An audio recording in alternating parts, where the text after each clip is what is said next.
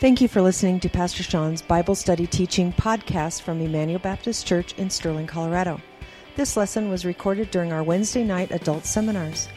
For more information on Emmanuel Baptist Church, please visit our website at www.ebc-online.org. Now here's Pastor Sean. All right, well, welcome back, everybody, to Jonah chapter 2. And so let's just give a little bit of a recap. Last week, we started the book of Jonah.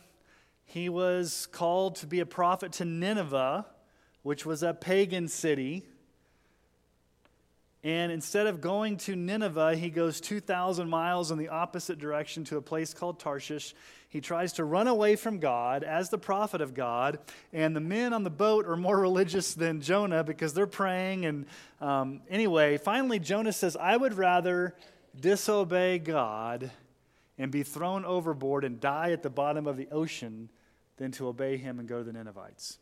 So he said, just throw me overboard. And so the question we've got to ask is, how did chapter 1 end? So let's read the very end of chapter 1, verse 17. And the Lord appointed, key word there, the Lord appointed a great fish to swallow up Jonah, and Jonah was in the belly of the fish 3 days and 3 nights. The Lord appointed, the Lord ordained, the Lord caused, whatever word you want to use there. God sovereignly orchestrated that fish to be there at the right time to swallow Jonah. And so that word appointed is going to show up a lot in Jonah. The Lord appoints a plant. The Lord appoints a worm, the Lord appoints a wind, and the Lord appoints a fish. So Psalm 103:19, the Lord has established his throne in the heavens, and his kingdom rules over all. He's over everything. He rules over everything. Psalm 147:4-5, he determines the number of the stars. He gives to them all their names. Great is our Lord and abundant in power. His understanding is beyond measure. Okay, so we were left with the cliffhanger. Jonah is dumped at the bottom of the sea. And kind of picture this. I'll give you just a little bit of a, well, I won't give that illustration because my wife's not here and I probably shouldn't get without her permission. But just think about being at the bottom of the ocean with seaweed going around your neck, picking in water. You're about to die. That's what Jonah is experiencing. So in chapter 2, we see that God does indeed save Jonah, but this salvation will come through suffering. Salvation through suffering. So let me ask you a question. Does God sometimes take us through suffering in order for us to be more like him? And yes, he does. Okay. So Romans 8:28 and 29. We know that for those who love God, all things work together for good, for those who are called according to his purpose. For those whom he foreknew, he also predestined to be conformed to the image of his Son, in order that he might be the firstborn among many brothers. God has predestined us to be conformed or to look like, or to be in the image of Christ. And one of the ways he does that is through suffering or even through discipline. God is disciplining Jonah for his disobedience. Hebrews 12:5-6, have you forgotten the exhortation that addresses you as sons? My son, do not regard lightly the discipline of the Lord, nor be weary when reproved by him. For the Lord disciplines the one he loves and chastises every son whom he receives. Now, the only reason God is doing this to Jonah is because he loves him. What I said last week, what could have God done with Jonah when he launched overboard and went to the bottom of the ocean? God could have said, Jonah, you disobeyed, you're done, die at the bottom of the ocean. Rot and let the plankton come and eat you or whatever. Get eaten by a shark. God doesn't do that. God's going to save Jonah. Now, there's a New Testament parallel to the story of Jonah. What story does Jesus tell? What parable does Jesus tell in the New Testament about a person that runs away? The prodigal son. In Luke chapter 15, we won't turn there for the sake of time, but you remember the story of the prodigal son. His father gives him he goes and asks his father for the inheritance early, which basically in that culture means, Dad, I want you to drop dead. Usually you got the inheritance after the dad was dead. He goes and squanders it in a far-off country, wild living, and then he basically loses everything. He's destitute. He's at the bottom of the barrel. He's eating pig slop. And then it says he came to his senses and he went back. So he ran from his father. Jonah ran from his father. And God says, I'm going to save you, but it's going to be through a fish. Okay? So let's dive into Jonah chapter 2. It's fairly short, and I want you to notice something in your Bible. If you have a physical Bible or even if you have a digital Bible, chapter 1 is prose, correct? What does chapter 2 look like? What's it compared to? What other book of the Bible does chapter 2 look like? Just on the page. A psalm. A psalm or a proverb. Okay? And then we go back to chapter 3 and it's back to prose. Okay? So we'll talk about that here in just a moment. But let's just read this, chapter 2, starting in verse 1. Then Jonah prayed to the Lord his God from the belly of the fish, saying, okay, what we have recorded here is the prayer of Jonah. I called out to the Lord out of my distress, and he answered me. Out of the belly of Sheol I cried, and you heard my voice. For you cast me into the deep, into the heart of the seas, and the flood surrounds me. All your waves and your billows passed over me. Then I said, I'm driven away from your sight, yet shall again look upon your holy temple. The waters closed in over me to take my life. The deep surrounded me. Weeds were wrapped around my head. At the roots of the mountains, I went down to the land whose bars closed upon me forever. You brought up my life from the pit, O Lord my God. When my life was fainting away, I remembered the Lord, and my prayer came to you into your holy temple. Those who pay regard to vain idols forsake their hope of steadfast love. But I, with the voice of thanksgiving, will sacrifice to you. What I have vowed, I will pay. Salvation belongs to the Lord. And the Lord spoke to the fish, and it vomited Jonah up on the dry land. All right. What was markedly absent in chapter 1?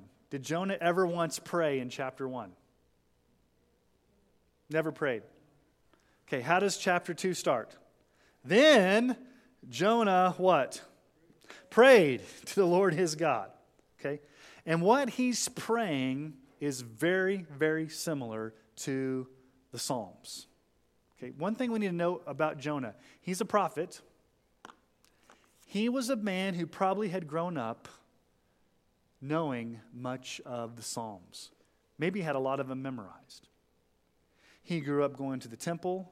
He worshiped there. He heard the Psalms sung. He heard the Psalms recited. He was taught by the school of the prophets with Elijah and Elisha. So from his heart, this is kind of an interesting thing. What comes out of Jonah's heart when he's in distress? Scripture, the Psalms, the Word of God. He, in a sense, quotes or paraphrases the Psalms back to the Lord in his prayer. So, what does he say? What's the first thing he says in verse 2? I called out to the Lord out of my distress, and he answered me. He answered me out of my distress. Now, this is psalm language all over the place. As a matter of fact, I think I've got a bunch of psalms in here that he kind of quotes or makes allusion to. Psalm 118, verse 5. Out of my distress, I called on the Lord. The Lord answered me and set me free. Sounds almost like verse 2 there. Psalm 130, 1 through 4. Out of the depths, I cry to you, O Lord. O Lord, hear my voice. Let your ears be attentive to the voice of my pleas for mercy. If you, O Lord, should mark iniquities, O Lord, who could stand? But with you there's forgiveness, that you may be feared. Okay. Now, I talked about this last week. Go back to chapter 1 and look at verse 3. Jonah rose to flee to Tarshish from the presence of the Lord. He went down to Joppa and found a ship going to Tarshish, so he paid the fare and went down to it to go with him to Tarshish, away from the presence of the Lord. Twice. So what was the big deal with Jonah? When he ran away, he was fleeing what? The presence of the Lord.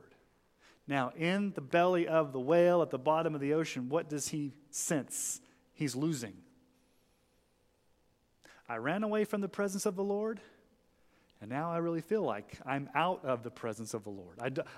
Where are you, God? I'm crying out in my distress. So now what's he doing? He's seeking the presence of the Lord. He fled from the presence of the Lord in chapter 1. Now in chapter 2, he's seeking the presence of the Lord. Now I want to just talk briefly about the presence of the Lord. The manifest presence of the Lord. Now, what do we know about God theologically? Is God omnipresent? Is he all places at all times, everywhere? Okay, yes. So God's presence is everywhere. What's God's manifest presence? Let me do my best to explain it. God in his sovereignty chooses to inhabit the praises of his people. And the most powerful way he often does this is when we gather for worship on Sundays.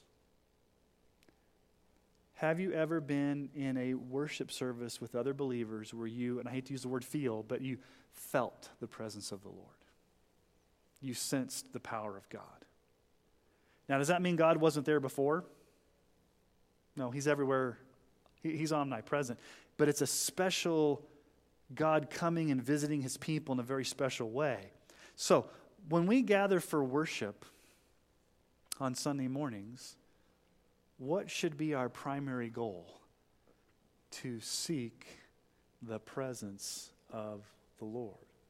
As a matter of fact, in the book of 1 Corinthians, there's this interesting statement about a worship service.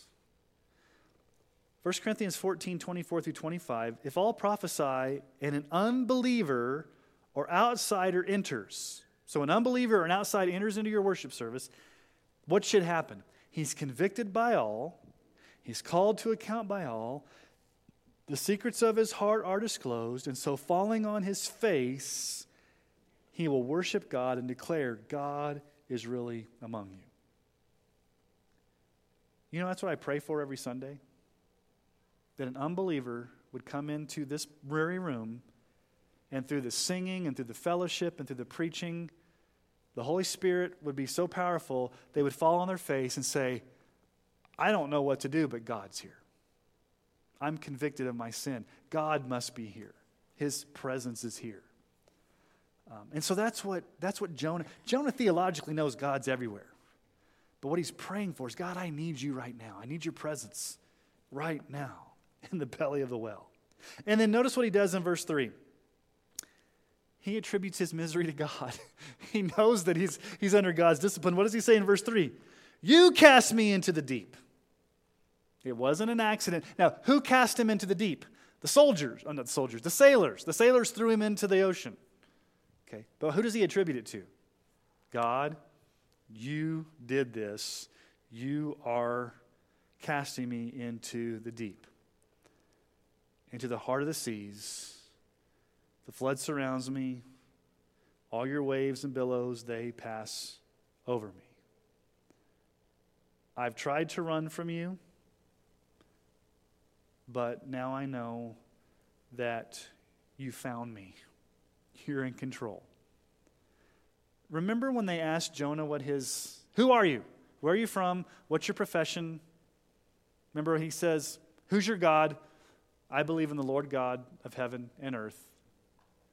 Before, when they were asking him those questions, because he was running away from God, he was disobedient, it was a hollow confession from Jonah. Yeah, God, you're sovereign over everything. That's my little confession. I have to say that because I'm a prophet. But now it's a reality. It's gone from being distant theology to deep experience. Let me ask you a question. We talked about this in our staff meeting this week. Can you know a truth in your head but not truly know it in your heart until you experience it. You may know about God's sovereignty, you may know about God's power, but until you go through some type of experience where that's tested, you don't really fully understand the depths. Think about Job for a moment. You remember the book of Job? Job was a righteous man who feared the Lord. And Job had good theology. Job knew who God was. Job was a worshiper of God. But he had to go through an immense time of testing to truly experience who God was. Now here's the thing about Job. The whole book of Job is about why does the righteous person suffer? And then after his 3 friends come and give him bad advice, and then the 4th friend comes and gives him some okay good advice, finally God comes. And does God ever once tell Job why he's suffering? As a matter of fact, God says to Job, brace yourself like a man, I'm coming in a whirlwind. Were you there when I created the heavens? Were you there when I flung the stars? I mean, God just basically says, Job, you have no idea who I am. And what does Job say at the end, the very last words of Job? After all this stuff, at the very end in Job 42, 1 through 6, it's kind of like Jonah. You have to go through it to experience it. Job answered the Lord and said, I know, one of my favorite verses in Job, I know that you can do all things, that no purpose of yours can be thwarted. Who is this that hides counsel without knowledge? Therefore I've uttered what I did not understand, things too wonderful for me which I did not know. Hear and I will speak, I will question you and make it known to me. I had heard of you by the hearing of the ear, but now my eyes see you. Therefore I despise myself and repent in dust and ashes. Kind of knew a little bit about you, God.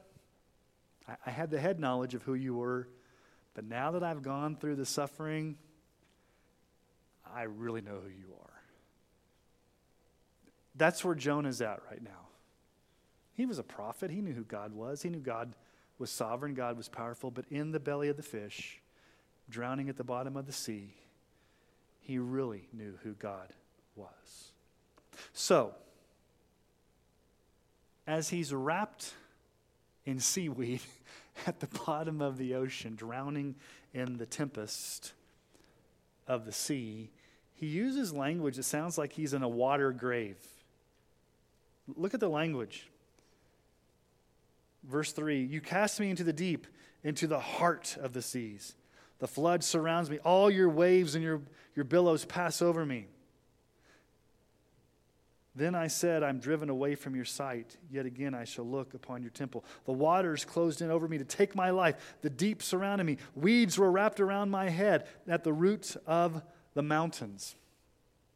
Now, it's interesting, the root of the mountains. Are there mountains in the ocean? It's Jonah's way of probably talking about like coral reefs or things that were sticking up.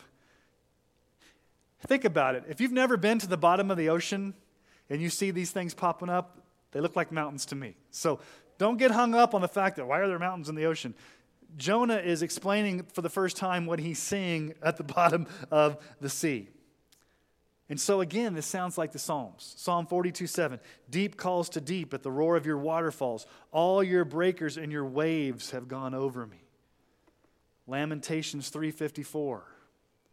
Water closed over my head. I said, I'm lost. Now, verse 4 shows the intensity of Jonah's situation. Notice what verse 4 says. I am driven away from your sight.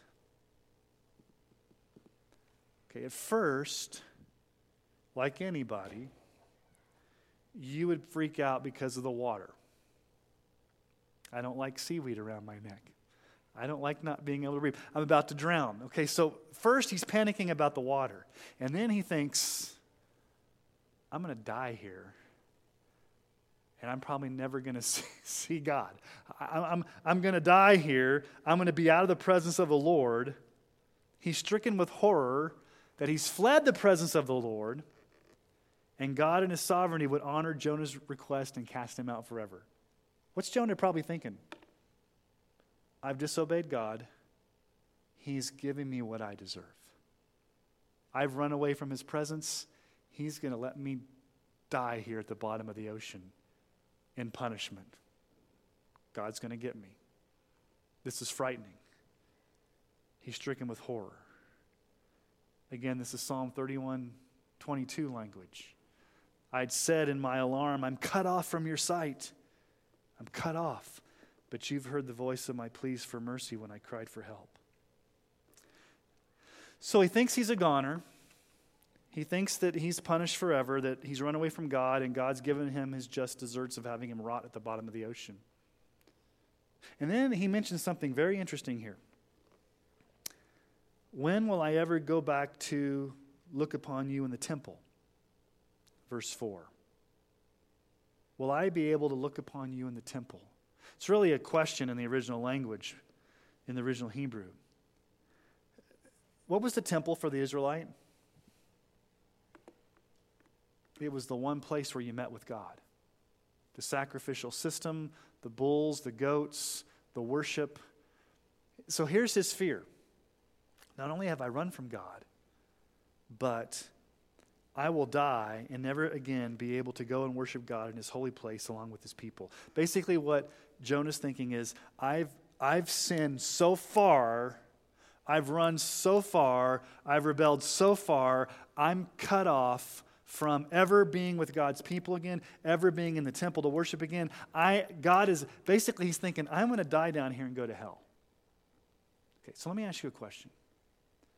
As Christians, true Christians, and I use that word very carefully, true Christians, can we often think that maybe we've sinned beyond God's forgiveness? Or somehow we've lost our salvation because we've sinned so grievously. I'm not saying that's good theology, but I'm saying sometimes Christians think that. If you've rebelled in a period of deep disobedience to the Lord, and you're kind of in dire straits, you may think to yourself, I'm beyond his grasp. I'm too far gone.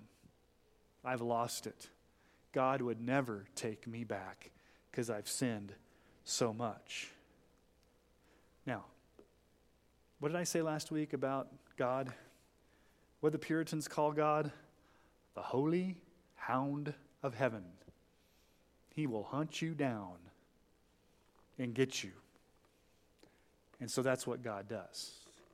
God hunts Jonah down to the depths of the sea. He pursues us in the depths of our disobedience. Now, he may chastise us.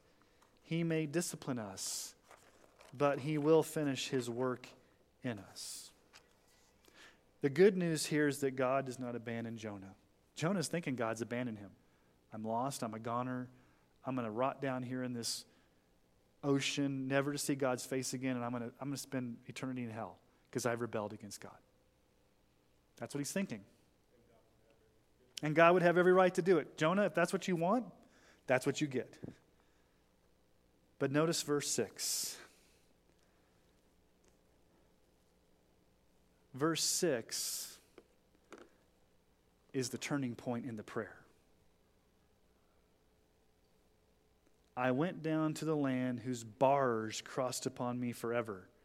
Now, I don't know what those bars are that crossed over him forever.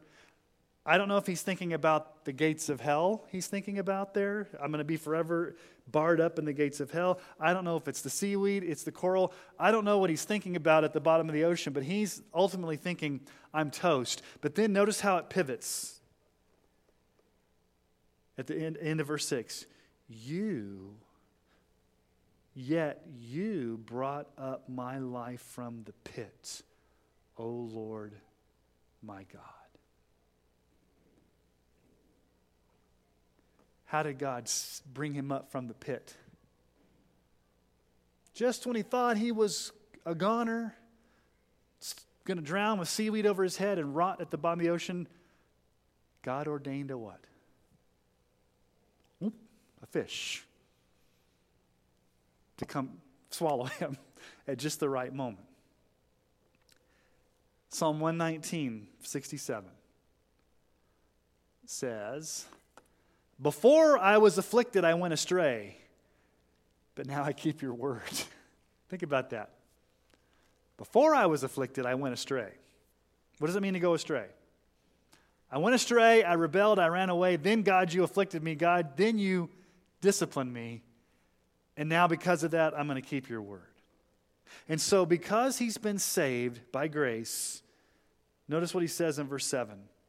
When my life was fainting away, I remembered you, or I remembered the Lord, and my prayer came to you into your holy temple. I remember the Lord, and my prayer came to you into your holy temple.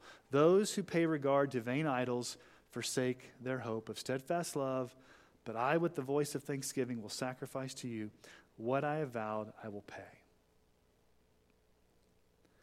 So he talks about this idolatry, this vain idolatry there in verse 8.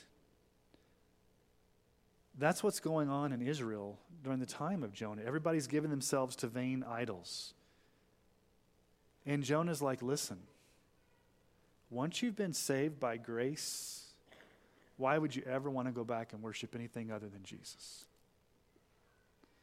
For those of us who've been saved by grace, why give yourself to vain idols? Why mess around with the things of the world? Why waste your life on things that don't satisfy, is what Jonah's saying. When you've truly, here's what he's saying. If you've run away from the Lord, and you know you're a goner and you deserve hell, and he saves you by grace when he doesn't have to, and loves you and captures you and saves you, why in the world would you spend the rest of your life not giving everything to Jesus and trying cheap substitutes to try to satisfy? Psalm 31:6. I hate those who pay regard to worthless idols, but I trust in the Lord.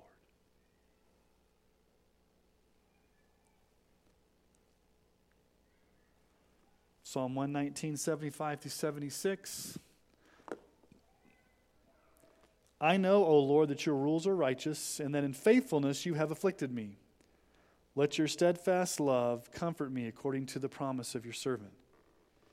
In your faithfulness you've afflicted me. Okay, God's not doing this to be mean to Jonah. God's doing this to save Jonah. Jonah rebelled. God could have left him there. God could have not saved him. God's taking him through this ordeal to chasten him, to discipline him in love. What does Jonah vow to do?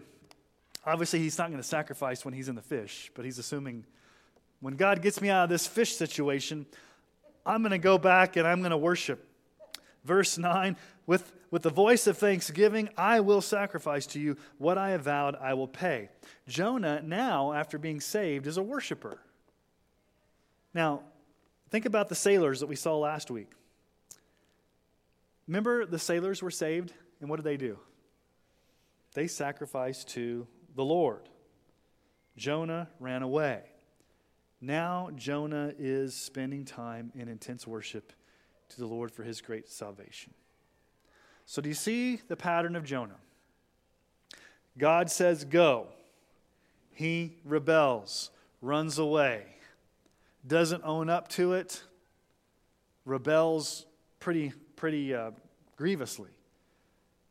Wants to die, gets thrown over the ship, thinks he's going to die and go to hell, and knows that God has every right to do that. God comes and saves him, and then he's turned into a worshiper. So here's the point for us. For those who truly understand the depths of depravity from which they've been saved are those who worship God with intensity for his amazing grace. You can't but worship God if you've been saved by God from sin. Salvation. So God showed tremendous mercy to Jonah. Paul says this, Ephesians 2:4-7. But God, being rich, listen to the words here, rich in mercy, because of the great love with which he loved us, Even when we were dead in trespasses, made us alive together with Christ. By grace you've been saved, raised us up with him, and seated us with him in the heavenly places in Christ Jesus, so that in the coming ages he might show the immeasurable riches of his grace and kindness towards us in Christ Jesus. You lifted me up from the pit.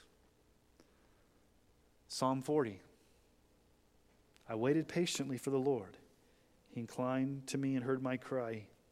He drew me up from the pit of destruction, out of the miry bog, and set my feet upon a rock, making my steps secure. He put a new song in my mouth, a song of praise to our God. Many will see and fear and put their trust in the Lord. Blessed is the man who makes the Lord his trust. You set my feet. You took me out of the pit, out of the boggy mire. That's a weird word. It sounds like a Star Wars term. A boggy mire. And you put me on the rock. Okay. Jonah is a wonderful picture of the gospel. Okay, let's just talk about the parallels here. First of all, we all deserve to be cast out of the presence of the Lord because of our rebellion. Do we deserve to be in the presence of the Lord as sinners? No, we do not. As a matter of fact, how does the Bible describe hell on that final day? Listen to how Paul describes the final day of judgment in hell.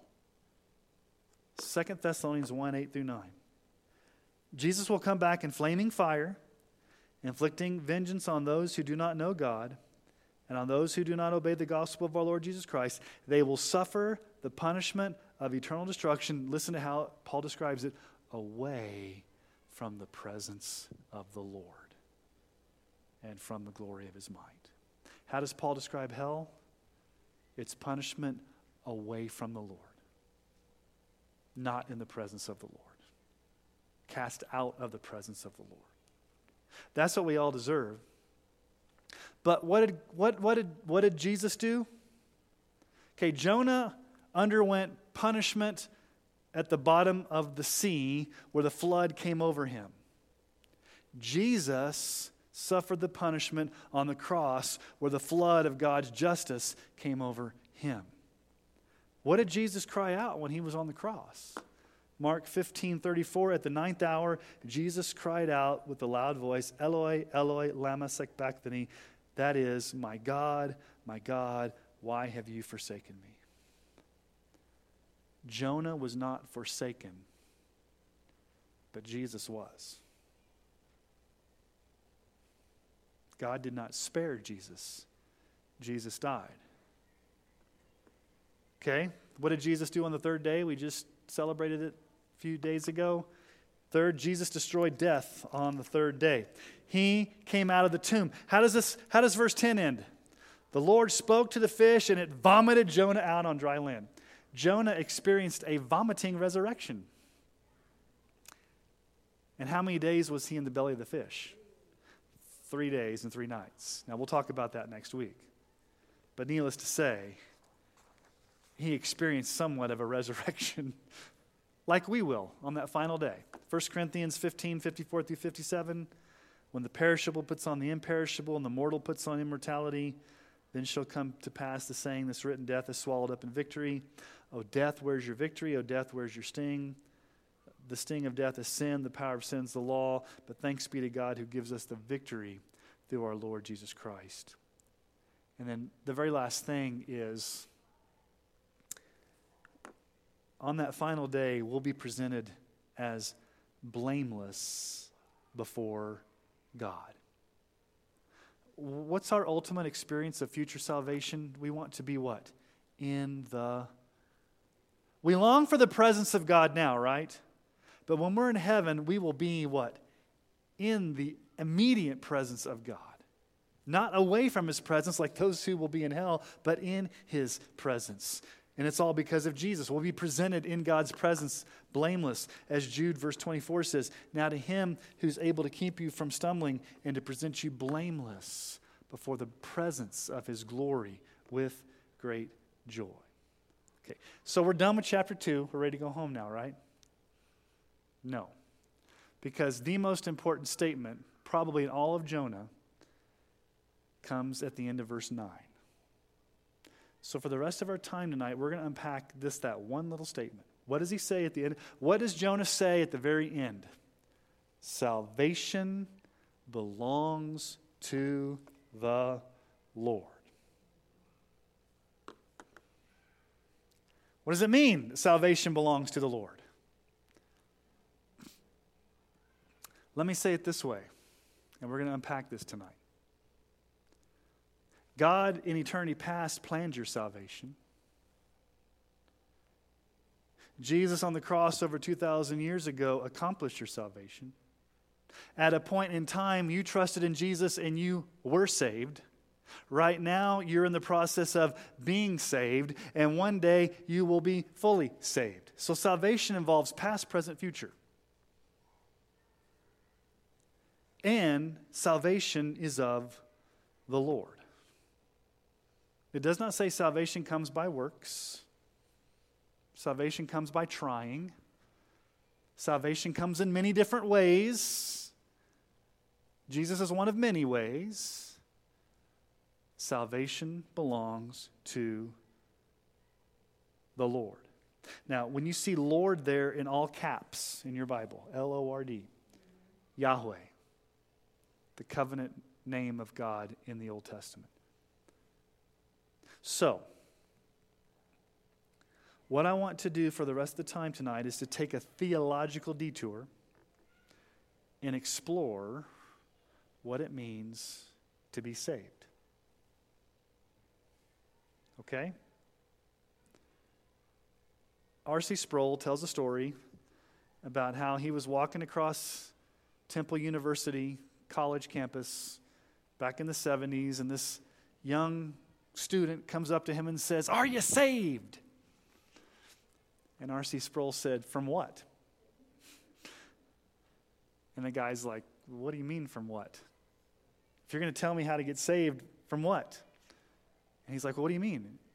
And R.C. Sproul said, "Let me give you some advice here, young man. Every single person needs to be saved from God." What? I thought it was saved from sin. Yes. Here's the point of Jonah. Did God have every right to punish Jonah and leave him dead at the bottom of the ocean? Yes. But God saved Jonah by grace alone. So, we're going to look at the aspects or the order or all the ways that the Bible speaks of salvation. And I want you to open your Bibles. I'll put it up on the screen, but we're going to keep coming back to it. So if you may want to just open your Bibles, because I don't want to keep going back to the screen to show that verse. But let's go to Romans 8:30. Now, this is not a definitive verse that gives every aspect of salvation, but it does give a lot. And there's other parts of the Bible that speak about things. So Romans 8:30, chapter 8, verse 30, Paul gives a succinct statement about the aspects of our salvation. And it runs the gamut.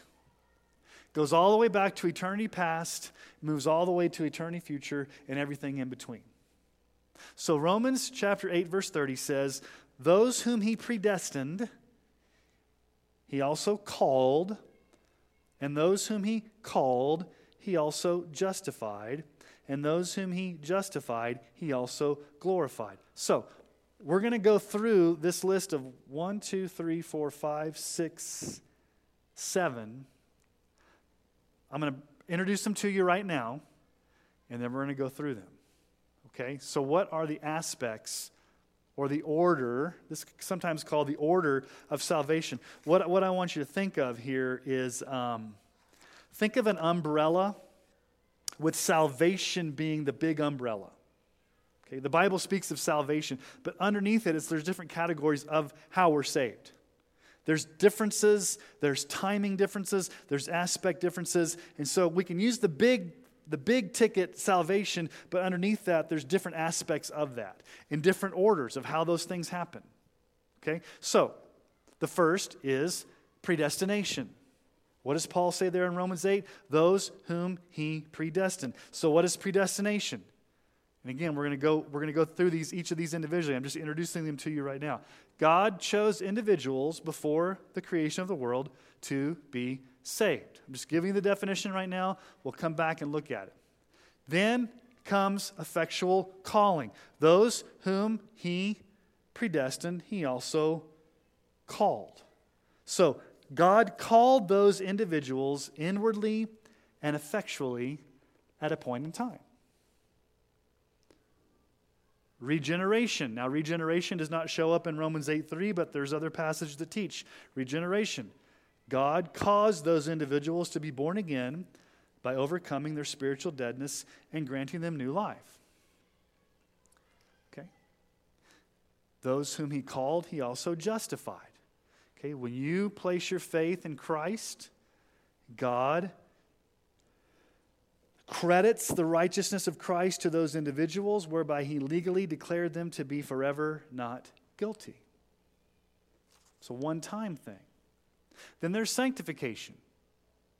Those individuals who were chosen, called, regenerated, and justified, God continues to work his sustaining grace in them so that they will grow in holiness. Again, we're going to come back to these. I'm just introducing you to them right now.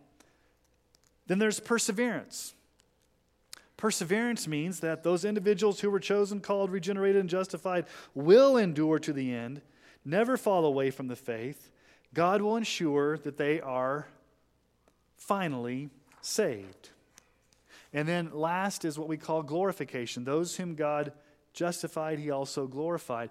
On that final day, God will grant those individuals a resurrected body in which they will live forever with him in the new heavens, in the new earth. Okay? This categorization has often been called the order of salvation. There is an order to how God operates. When you read the fullness of the Bible and you put the pieces together, you can say, I was saved, I am being saved, I will be saved. But when did that happen? Before the foundation of the world. When did that happen? When Jesus died on the cross. When did that happen? When I believed in Jesus. When did that happen? It's happening right now. When did that happen? It hasn't happened yet. You understand what I'm saying? So when the Bible talks about salvation, there's a logical and a theological order of how these things work out. Now, the way you experience them in time, it may not be that precise as the list that I'm giving you here. Okay? But there are some time aspects that the Bible talks about. So, let's start with the very beginning, predestination. This happened before the world was even created. This happened before anything was ever created. You were even born. So, God chose a particular group of individuals before the creation of the world to be saved. Now, let's go to Jesus real quick here. John 6, 37 through 40. This is Jesus talking. All that the Father gives me will come to me, and I will never cast out. For I've come down from heaven not to do my own will, but the will of him who sent me. And this is the will of him who sent me, that I should lose nothing of all that he's given me, but raise it up on the last day. Okay, I want you to pay attention to verse 37. All, there's an all there. Who's the all?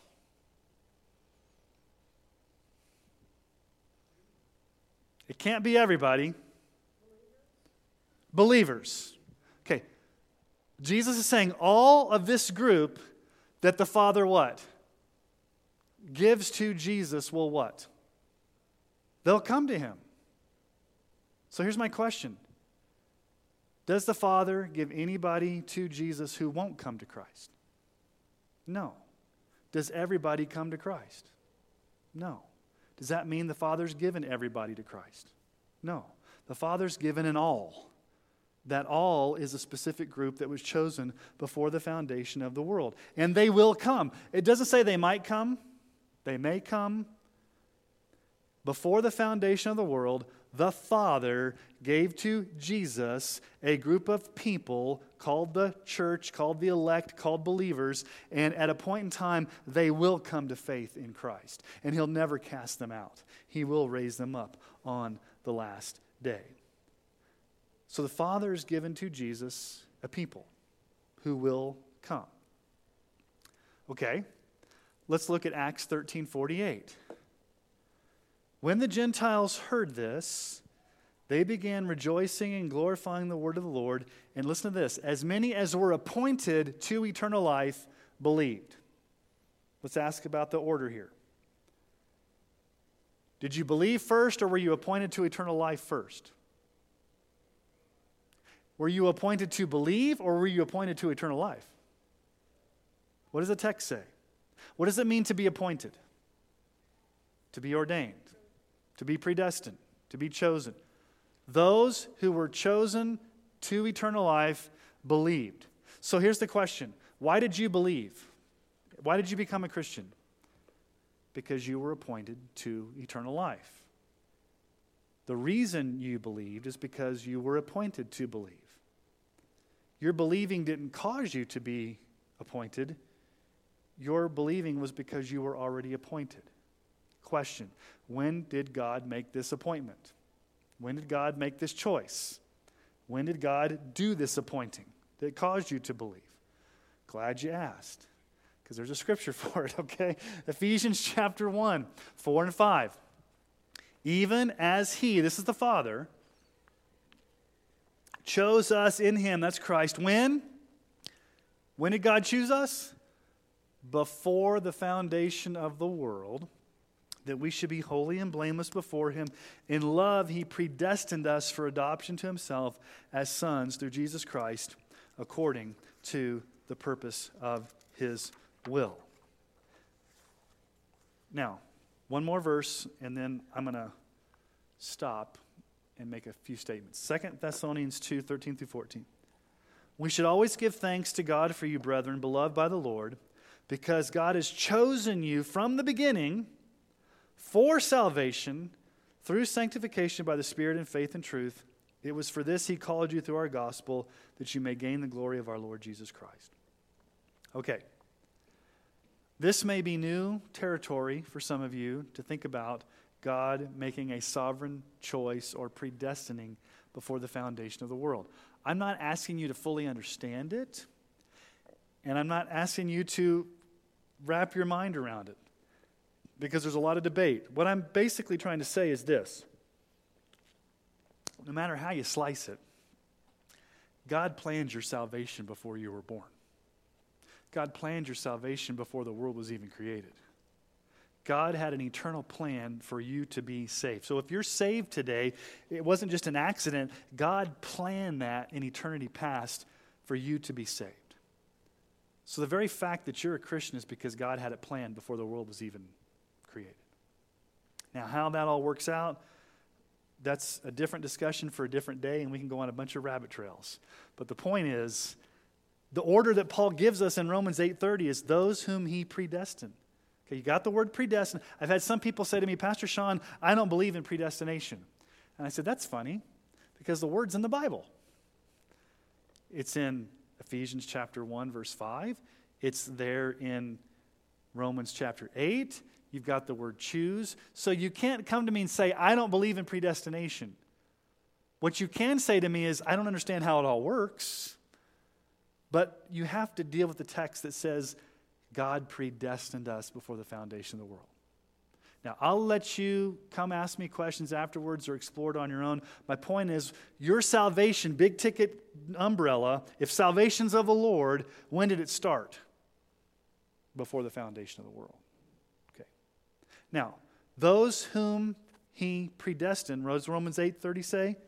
Those whom He predestined, He also what? Called. So, when did the predestination take place? I guess you can say in eternity past. Eternity doesn't really have time, but before the foundation of the world is when the predestination took place. Effectual calling comes at a point in time. There comes a point in time when the Holy Spirit does an inward call to you personally. Now, the outward call goes out. So like on a Sunday morning or right now, I'm preaching the gospel, the words go out, but there may be a lot of people that don't hear, that are unsaved. The inward call means that the outward call goes, the preaching of the gospel goes out, but the Holy Spirit does an inward call to bring about an awakening, an understanding, a conviction. Okay? John 6:65. Jesus said, "This is why I told you that no one can come to him, believe in him, unless it's granted him by the Father." The Father has to grant you the ability to have faith, and that comes through this call. Now we see it in real time in a woman named Lydia. In Acts 16:14, you can see her being called. The word called is not necessarily used there, but you can see in Acts 16:14, one who was listening was a woman named Lydia, a dealer in purple cloth from the city of Thyatira, who was a worshiper of God. The Lord opened her heart to respond to Paul's message. Who opened her heart? The Lord. What did she do once her heart was opened? She responded. Now, let me ask you a question. Did you read that passage carefully?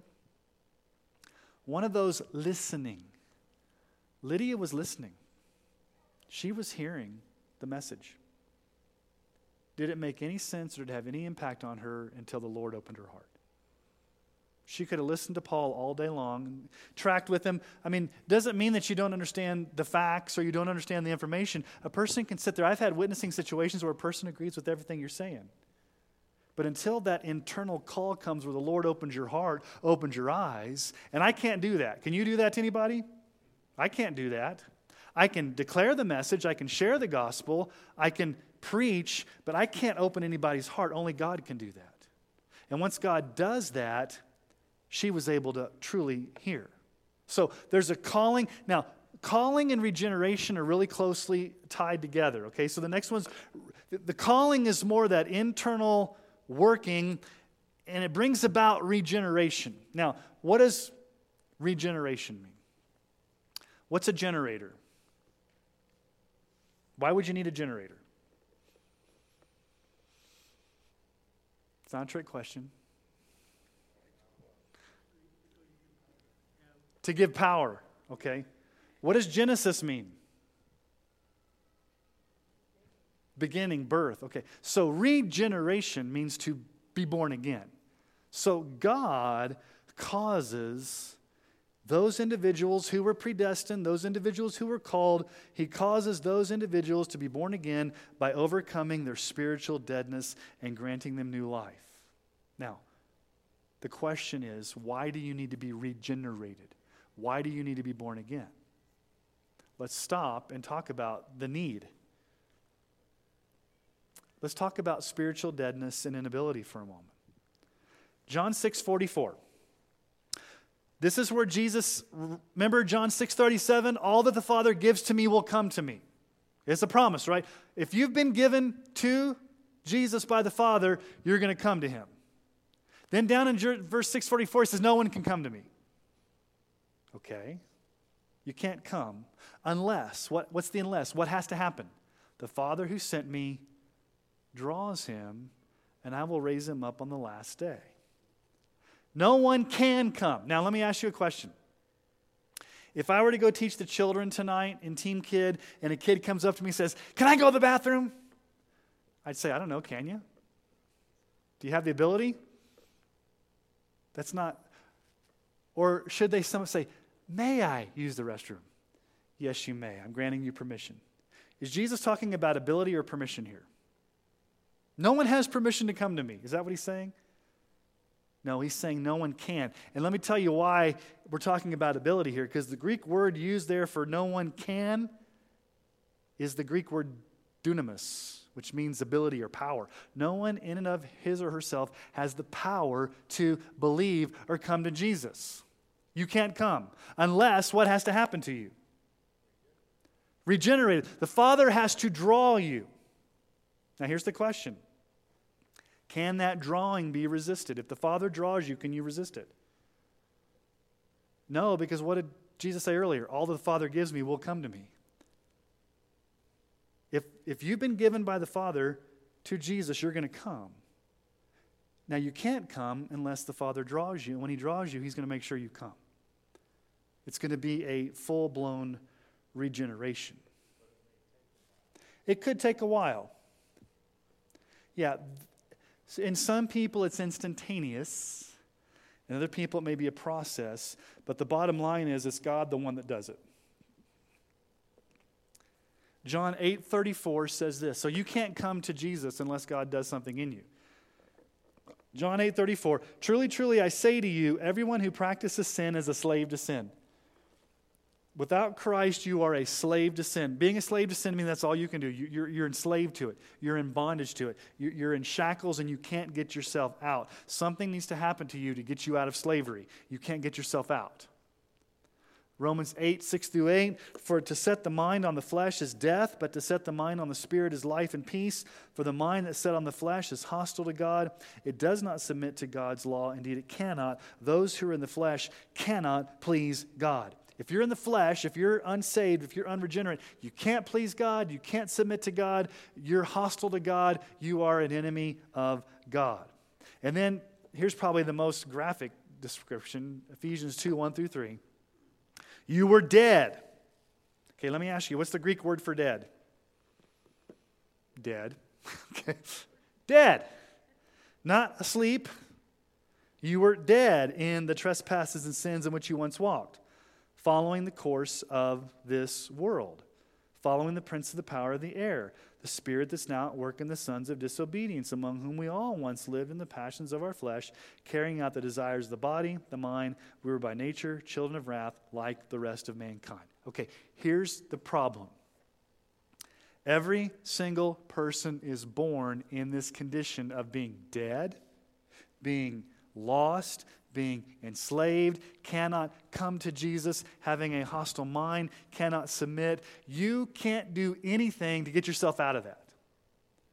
God has to do the work. He has to open your heart. He has to open your eyes. He has to regenerate you. That's why Jesus tells Nicodemus. Remember Nicodemus in John chapter 3? Nicodemus, a Pharisee, the teacher in Israel, smart guy, comes to Jesus at night and says, what must I do to inherit eternal life? And Jesus says, you must be born again. And let's just pick up in chapter 3, verse 3. Jesus answered him, that's Nicodemus, truly, truly, I say to you, unless one is born again, he cannot see the kingdom of heaven. You can't even see the kingdom of heaven. You're spiritually blind unless you're born again. Nicodemus said to him, I'm not tracking with you, Jesus. How can a man be born when he's old? Can he enter a second time into his mother's womb and be born? He's thinking physical. I'm a grown man. How am I going to pop back up into my mom's womb and come out again? That's kind of weird, Jesus. Verse 5. Jesus answered, truly, truly, I say to you, unless one is born of water and the Spirit, he cannot enter the kingdom of God. You cannot see the kingdom of God. You cannot enter the kingdom of God unless you're born again. So that leads to a question. Okay, how do you born again yourself? Do you just wake up one day and say, I'm going to born again myself? What does Jesus say? That which is born of flesh is flesh. That which is born of spirit is spirit. In other words, you can't cause this being born again. It has to be spiritual in nature. The Holy Spirit has to do it. Do not marvel that I said to you, you must be born again. Can you control how the Holy Spirit does that? No, because Jesus says, the wind blows where it wishes and you hear its sound, but you do not know where it comes from or where it goes. So it is with everyone who's born of the Spirit. You must be born again. You can't do that yourself. The Holy Spirit has to sovereignly cause you to be born again. Why are you born again? Let's backtrack. You were predestined. You were called. You were born again. God did that. Ephesians 2:4-5. We looked at this a little bit earlier, but A little bit different language. But God, being rich in mercy, because of the great love with which he loved us, even when we were dead in our trespasses, made us alive together with Christ. By grace you've been saved. Regeneration is another way of saying you've been made alive. You were spiritually dead, you've been made spiritually alive. You were a slave to sin, you've been born again. Titus uses the actual language of regeneration. Titus 3, 4 through 5. But when the goodness and loving kindness of God our Savior appeared, he saved us not because of works done by us in righteousness, but according to his own mercy, by the washing of regeneration and renewal of the Holy Spirit. How are you saved? By the regeneration and renewal of the Holy Spirit. Did that in you. He caused you to be born again. And then 1 Peter 1, 3. Blessed be the God and Father of our Lord Jesus Christ. According to his great mercy, he has caused us to be born again to a living hope through the resurrection of Jesus Christ from the dead. Okay, so before the foundation of the world, God predestined you to be saved. At a point in time, under God's sovereign pleasure, he inwardly and effectually called you. He convicted you. He opened your eyes. He showed you the truth. Then at that same point in time, he regenerated you. He caused you to be born again. He overcame that spiritual deadness. He brought you new life. And what did you do?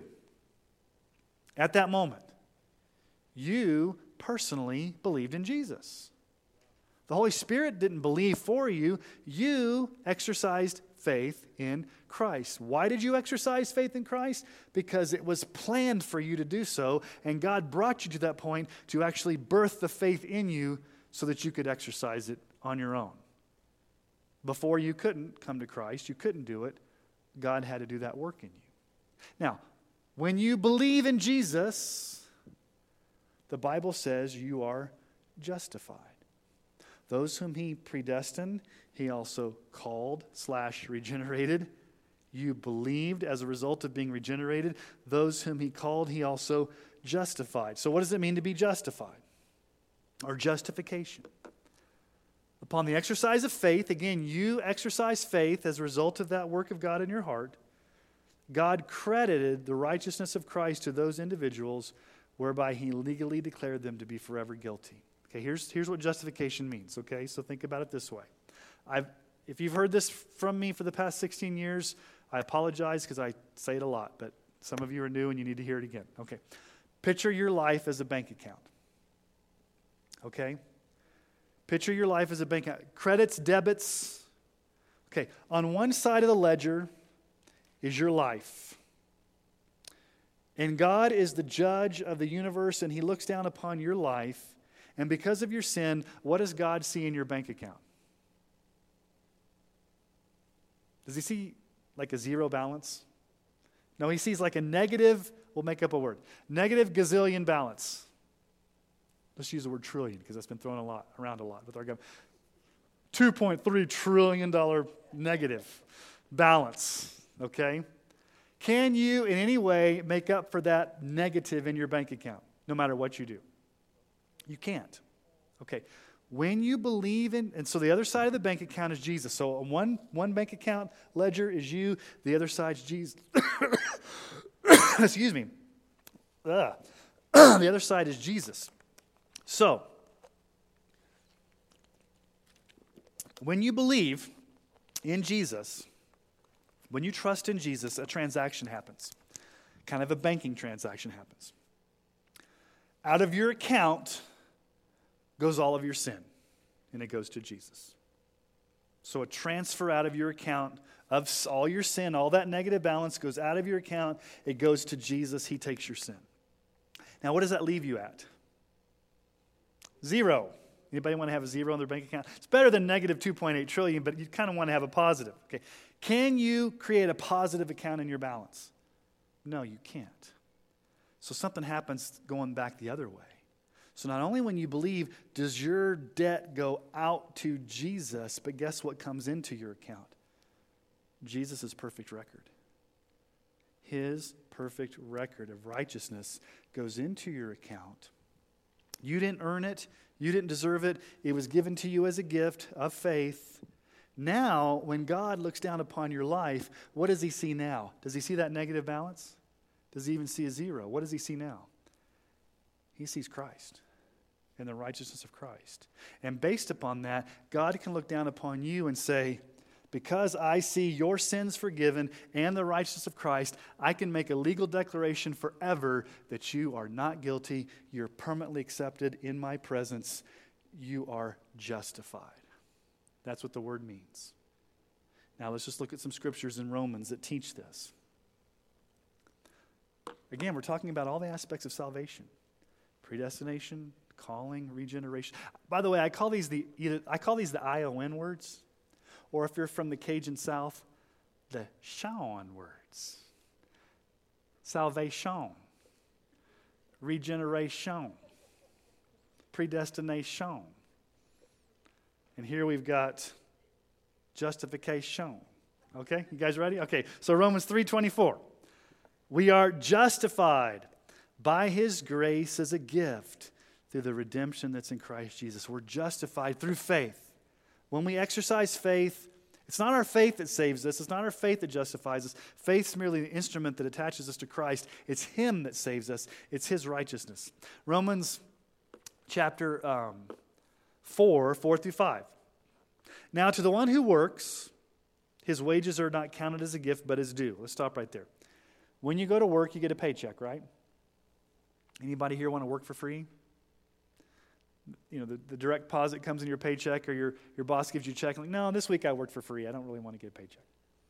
Nobody here would do that, right? When you work, you get what you worked for, right? So there's nothing wrong with that. That's the way we operate. But Paul says that's not the way salvation works. To the one who does not work, but believes in him who justifies the ungodly, his faith is counted as righteousness. It's not working for salvation, it's believing in Jesus. It's not by works, it's by faith alone. And then Romans 5:1, therefore, since we've been justified by faith, we have peace with God through our Lord Jesus Christ. Okay, big umbrella salvation. We're saved. Okay, when did that start? In eternity past, before the foundation of the world, when God predestined you. Okay, when did that happen? It happened at a point in time where the Holy Spirit came and he called you inwardly and effectually, and he regenerated you. And then because of that, you exercise faith in Jesus, and as a result of that faith, your sins were credited to Christ, and his righteousness was credited to you, and you were justified. Justification is a one-time thing. It's never to be repeated. There's not degrees of justification. There's not levels of justification. It's a one-time instantaneous declaration by God when you trust in Jesus that your sins are forgiven and you're righteous in Christ. Now,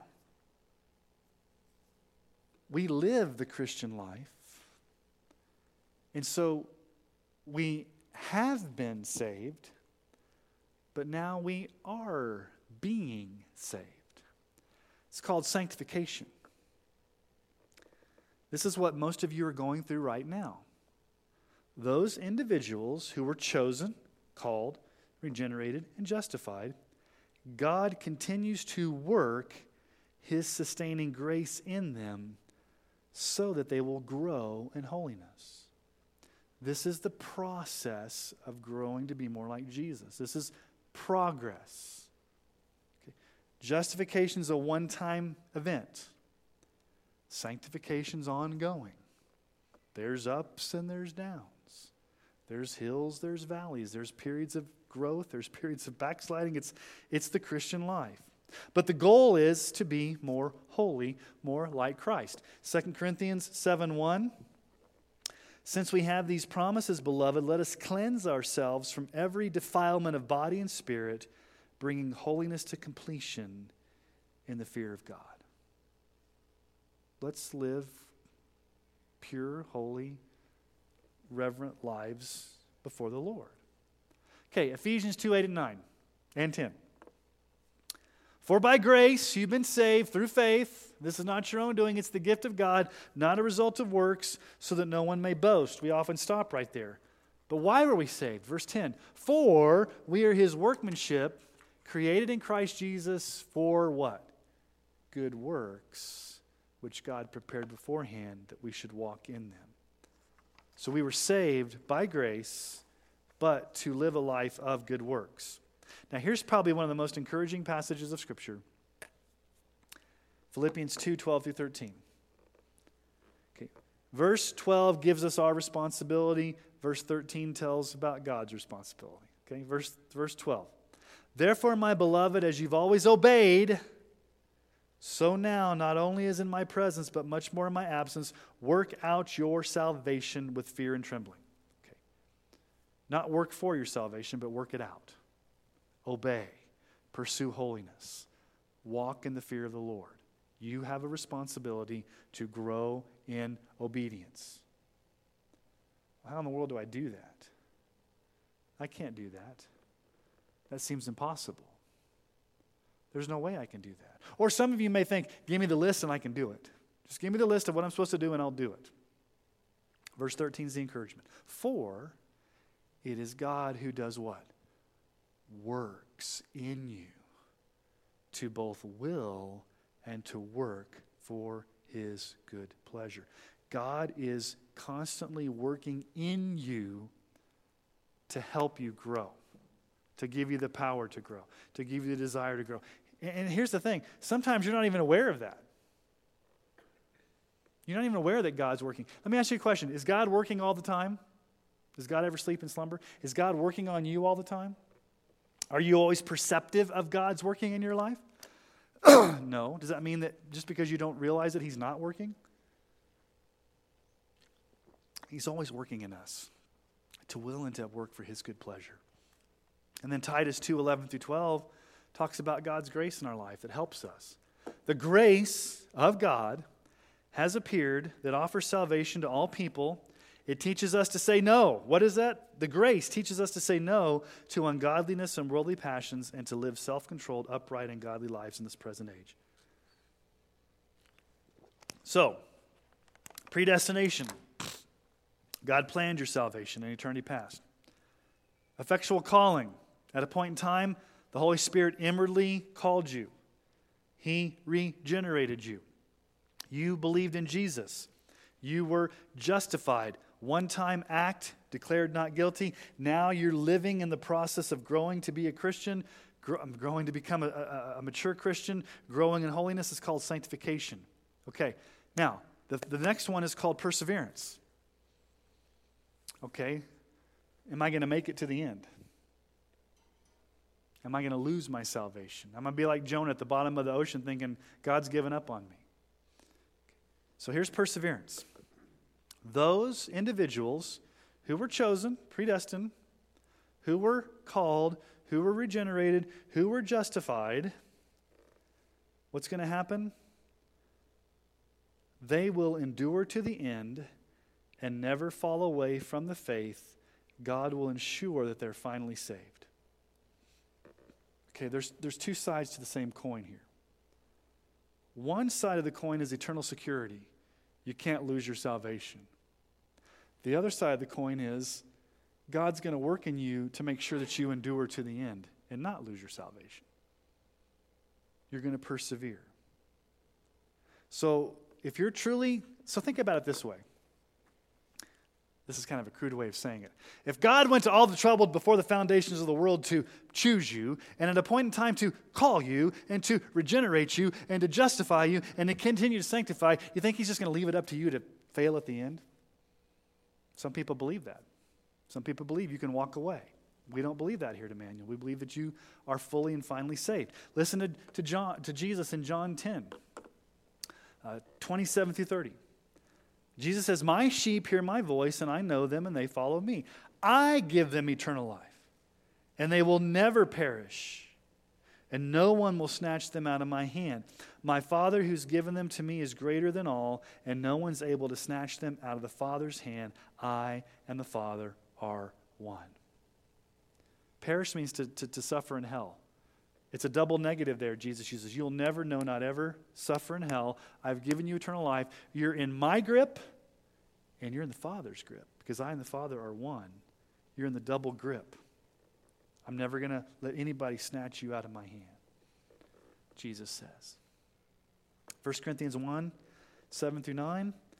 Our Lord Jesus Christ, who will sustain you to the end, guiltless in the day of our Lord Jesus Christ. God is faithful, by whom you were called into the fellowship of His Son, Jesus Christ. God is faithful to sustain you to the end. He will work in you. He will make sure you get to the end. Philippians 1:6, I'm sure of this, that He who began a good work in you will bring it to completion at the day of Jesus Christ. He'll bring it to completion. What He started, He'll complete. 1 Thessalonians 5:23 through 24, now may the God of peace Himself sanctify you completely, and may your whole spirit and soul and body be kept blameless at the coming of our Lord Jesus Christ. He who calls you is faithful. He will surely do it. Surely do what? Keep you blameless for that final day. So, those whom He predestined before the foundation of the earth, at a point in time, He called. Those same people He called and He regenerated. You believed in Jesus. You were justified permanently. Now we're living in the process of sanctification where God is working in you. And He's going to make sure that you never stumble or fall or lose your salvation, that you'll make it to the end. And then what does Paul say there in Romans 8:30? What's the last thing? Those whom He predestined, He also called. Those whom He called, He also justified. Those whom He justified, He also, what's the last one? Glorified. What's glorification? What's being glorified? It's the very final stage in our salvation. On the final day,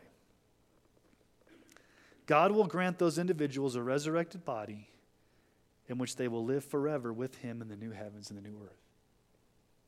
That's our future salvation of being in heaven, being glorified on that final day. So, when did the predestination take place? Before the foundation of the world. When did the calling and the regeneration and the justification take place? At a point in time.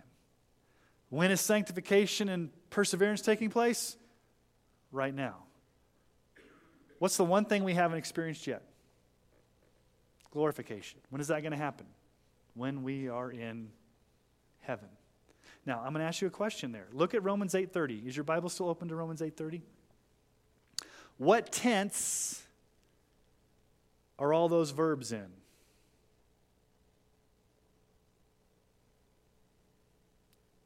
It's an English question.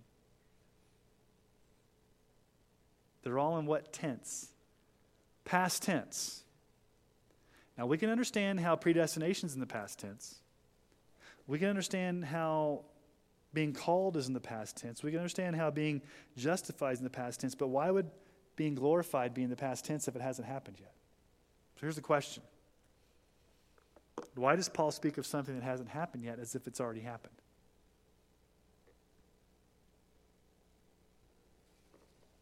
Okay, I'm going to skip for the sake of time that 1 Corinthians passage because we looked at that earlier. But it just talks about being changed at the final moment. But here's the thing.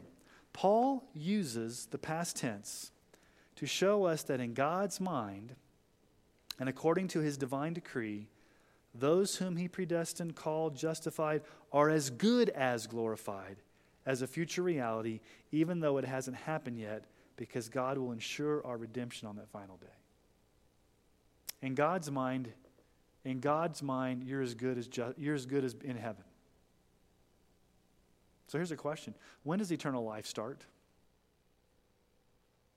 If you read the Gospel of John, eternal life starts when you become a Christian. Now, we get to experience the fullness of it when we get to heaven. But in God's mind, if He's already predestined you and He's done, think about it this way. God has done everything from first to last to ensure that you're going to be saved. From predestining you all the way to glorifying you and every step in between. And in God's mind, it's good as done. Because what He started, He'll complete. Salvation is of the Lord. That's why, back to Jonah, that's where we were. Remember, we're in Jonah tonight. Salvation is of the Lord. Now, we got 10 minutes. We'll skip a couple of scriptures here. You guys can read that. Jonah Let's go back to Jonah now. Because Jonah's final declaration after being at the bottom of the sea, being swallowed by the fish, what's his final declaration? Salvation is of the Lord. Jonah, a lot like Job, knew the theological truth about God, but now through the crucible of an extreme experience has come to know God more personally. Now, you would think that this sense of awe that God would save us from our sins should help us in our evangelism. After all, what was Jonah called to do? Go share the message as a prophet to the pagan Gentiles. He was supposed to go evangelize. He didn't want to go evangelize. He didn't have a heart for the lost. Remember the sailors on the ship? He didn't say, hey guys, I need to repent, you need to repent, let's turn this boat around. At the bottom of the ocean, when God saves him, he finally says, salvation of the Lord.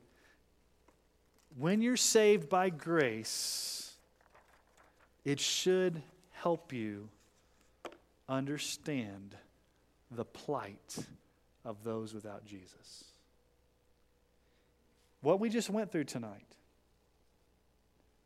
from your predestination to your future glorification and everything in between, just stop and think for a moment. Two things. Number one, God did not have to do that to you. And number two, people without Christ don't have that blessing. Do you not want them to experience the joy of being saved? So when you understand what God has done, when you understand salvations of the Lord, it should drive you to, number one, be thankful for your salvation. But number two, it should drive you to want to share it with others who don't have hope. That they can be saved. That they can have a relationship with Christ. That they can seek the Lord. Isaiah 55, 6 through 7. Seek the Lord while he may be found. Call upon him while he's near. Let the wicked forsake his way and the unrighteous man his thoughts. Let him return to the Lord that he may have compassion on him and to our God, for he will abundantly pardon. So, every single one of us who've been saved by grace, the way Jonah was, should be the first to stand up and say, I've got to go share this message of salvation with as many people as I can because salvation's of the Lord. Now, here's the problem with Jonah. His experience in the fish should have given him compassion to go share the gospel with the Ninevites. How does Jonah do in this task of sharing the gospel with the Ninevites? You'll have to come back next week and find out in chapter 3. Or if you read ahead, you can cheat. So we've got a few moments left. What, about 6, 7, 8 minutes here? Do we have any questions?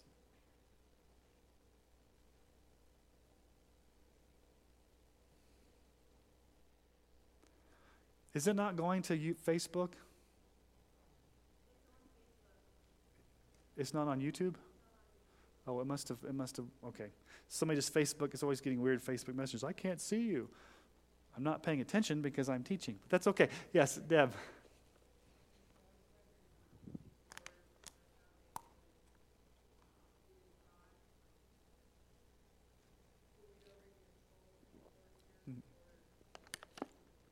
Yeah, good question. Let me restate your question for those on Facebook. The question is, before the foundation of the world, were we like a soul that was already in existence that came into being? And the answer is no. You do not become a living soul until you are conceived by your parents and become, at the point of conception is when you have a soul. Okay. But in God's mind, even though you weren't born yet, He specifically chose you knowing that you would be born. More than just foreseeing, God foresaw it, but He also chose. There's a difference between God just knowing that it's going to happen and God choosing it to happen. Think about this. Think about all the things that had to take place for you to be here today. millions of choices that God ensured would happen to this very point. Does that answer your question, Deb? Okay. Yes? I just wanted to reference it to Psalms 139. Yeah. Yeah, Psalm 139 is a good place. Yeah.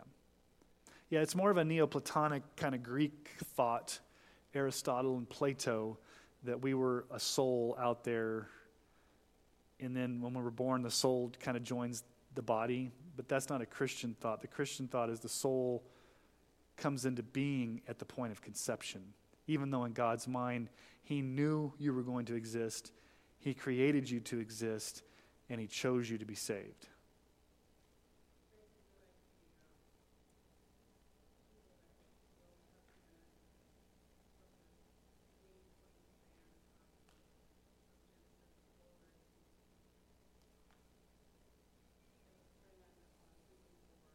Yeah.